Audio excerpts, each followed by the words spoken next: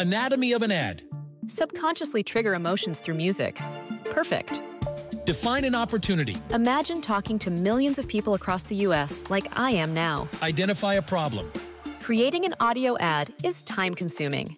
Offer a solution. Utilize cutting-edge AI. Imagine creating all that in under 30 seconds. Well, we did to create this ad. To learn more about AI in the audio industry, download the white paper from audiostack.ai. You're listening to Geek This, the pop culture podcast with minimal nerd rage.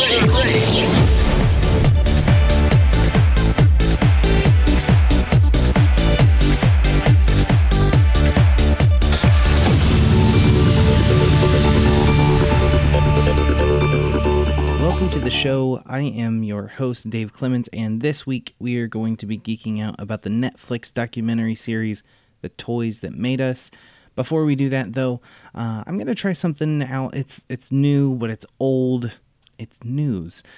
So each week I'm going to give my opinion on some pop culture things that are floating around on the internet. And if you want to hear me talk about something in particular, just fill out the contact form over at geekthispodcast.com and I will try to cover it. I'll stick it in my personal notes to talk about on the episode.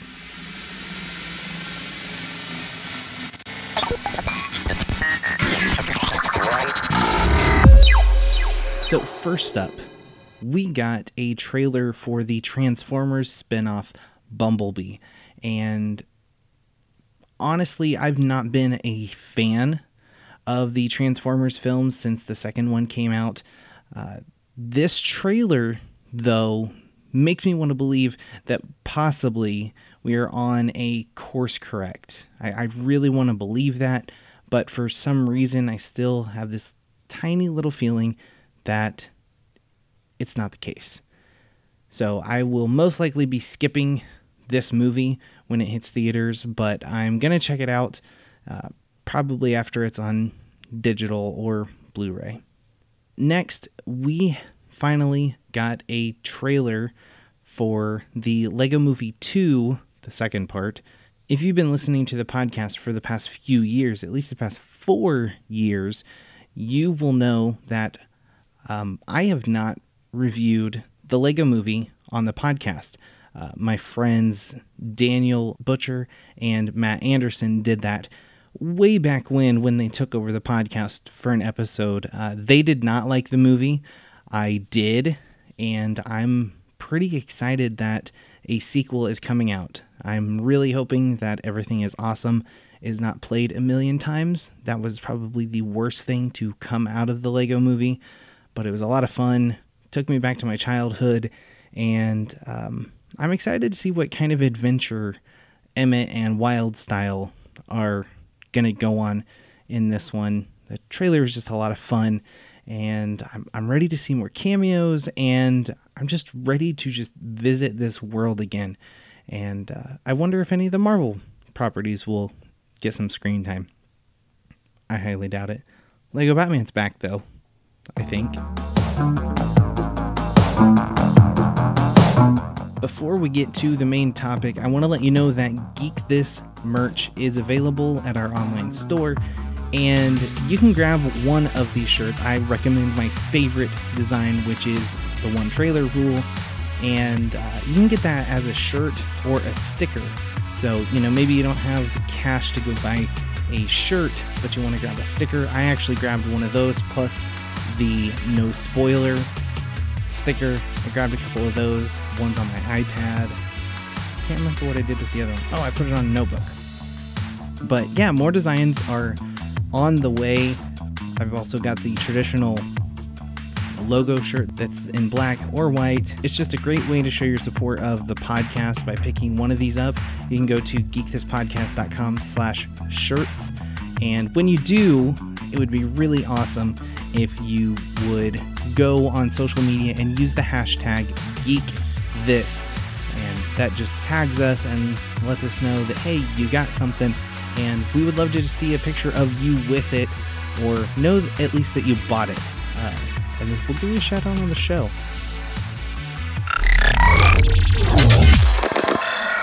Last year, Netflix dropped 4 episodes of a documentary series that explored the history of toys from almost everybody's childhood.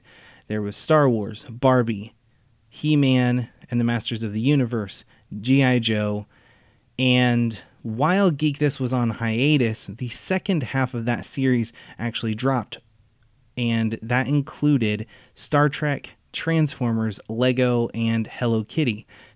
Now, this show, Toys That Made Us, could very easily solely be marketed to collectors. For me, there was this little bit of nostalgia really mixed in with this fandom I have for history and documentaries and pop culture. So it hit on multiple cylinders, and I didn't play with all of these toys. And so just very briefly, I'm going to hit on the show. I'm not going to go through every single episode. Just going to give you my thoughts on a couple big moments for me while watching the show, because I just finished it over the weekend. The first episode, which was Star Wars, that was a great opener for me for multiple reasons, because it set up the way that this show was going to tell the stories about the toys, and it just showed it how it was going to lay things out with like key components. You're going to have a reenactment of a particular part of the story. You're going to have this friendly narrator that really pulls you in. He was really, really excited about what he was talking about, and I thought that was really cool. I know he's an actor, still really well done. And then you get into this in-depth story that revolves around all the people that made these toys, and you learn so much about them, but you also learn about collectors, people who enjoyed them growing up. Star Wars was a good episode because it taps into my personal nostalgia. I grew up in the 1990s, and I missed out on the big Kenner era. So I didn't get to play with those toys. I had seen them, made fun of them because, you know, they weren't super detailed and things like that. But I became interested in Star Wars after my parents bought the special edition box set back in 1997. And I was 10 when that came out. And once I watched it, I loved everything about the franchise at that point. And my parents started buying me action figures. Eventually, Lego had Star Wars toys once the prequels started coming out. So I had loads of Hasbro figures, Legos, that kind of stuff. And I found out a few years later, after really getting into it, that my stepmom had actually sold all of her Kenner figures in a yard sale not long after she married my dad. And that was horrifying to me. Still to this day, I wonder what it would have been like, because from what I understand, she had a lot of those characters and figures that you really wanted. You know, Chewbacca was a big one. I know she had Luke. She might have had a couple of those. She had a ton of them because she was very much into Star Wars, and she kind of started that love of Star Wars that I had when I was younger. The other episode that meant a lot to me was about Lego, and that was part of season 2. And I've heard a lot of the Lego story as I've grown up and done a little bit more research. You know, I know some of the things about, you know, where they get the name and where they're from, that kind of thing. And it's been a very integral part of my childhood. And now it's part of my own children's growing up. And it's just really cool how that has transcended generations. And this episode really digs into it. I learned a lot more about their humble beginnings, where they were building these wooden toys, specifically the wooden duck, and just the struggles that they had to deal with and how they've changed as a company to keep up with their audience. You know, they talk about how the Lego Technic series began, which was a series that I really didn't get into because it was kind of the more expensive sets because it had all the motors and the machinery and things like that, but they were always very interesting to me. And watching this series as a whole really opened my eyes to what toy makers go through in order to make a successful product. And as a creator myself, I think it's fascinating to watch these things change until they become that thing that we all know and love. Because and it doesn't come from a collector standpoint. It actually comes from being a kid and playing with these toys, and that's where the nostalgia is for me. It's not about collecting them. I'm not a collector at all, but this show just, you learn so much about the personal stories that go behind it. The Barbie story is very interesting. You may or may not have heard about it. I'm not going into it, but it's kind of interesting. There's a little bit of stuff that's not safe for work involved there. But one toy that really kind of caught my interest, that when I saw it getting ready to start playing, I was like, really? Hello Kitty? But that was actually kind of an interesting story. Transformers was the same way. I had a couple Transformers, but they weren't really my thing growing up. I didn't really get into like the Japanese robot craze. I think I was just a little too young for that. The whole show is very, very entertaining, and it's very educational. So if you're a pop culture fan, which I'm assuming you are because you're listening to this podcast, you're going to find something that you love in this series. And if you're older than me, there's a good chance that you're going to go, oh, I remember this toy, and I remember that first experience with that particular toy. And obviously, if you're a collector, that's going to give you the warm fuzzies too, because you may have some of these toys, or you may be regretting that you got rid of some of these toys. You never know.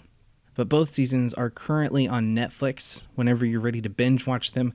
I think the episodes are about 45 minutes to an hour long, maybe. I don't quite remember. But they're just a lot of fun to watch. They're really well done, very educational, like I said, but they're not boring at all. Yeah, I think it's a show that you want to check out if you were ever a child. So that is it for this week on Geek This. I know it was a short episode, but I'm easing back into the show, so bear with me. Taking a month off from the podcast is a lot harder than you think it would be. I'm thinking about it a lot, thinking, okay, where should the show go? What format changes do I need to make? That kind of thing. So bear with me as I get back into it. The Deadpool episode was fun, but it's a different thing because it was a back-to-back group episode, because I had Infinity War, then I had Deadpool. So the group episodes are just kind of different beasts that I have to deal with. There's a different editing process. There's a different setup process. And so solo episodes like this are fun. They're a little easier to edit. So yeah, just do me a favor. Bear with me. I will talk to you next week with a brand new episode, a new topic, some new news stories. Remember, you can suggest those to me. But until then, keep geeking out.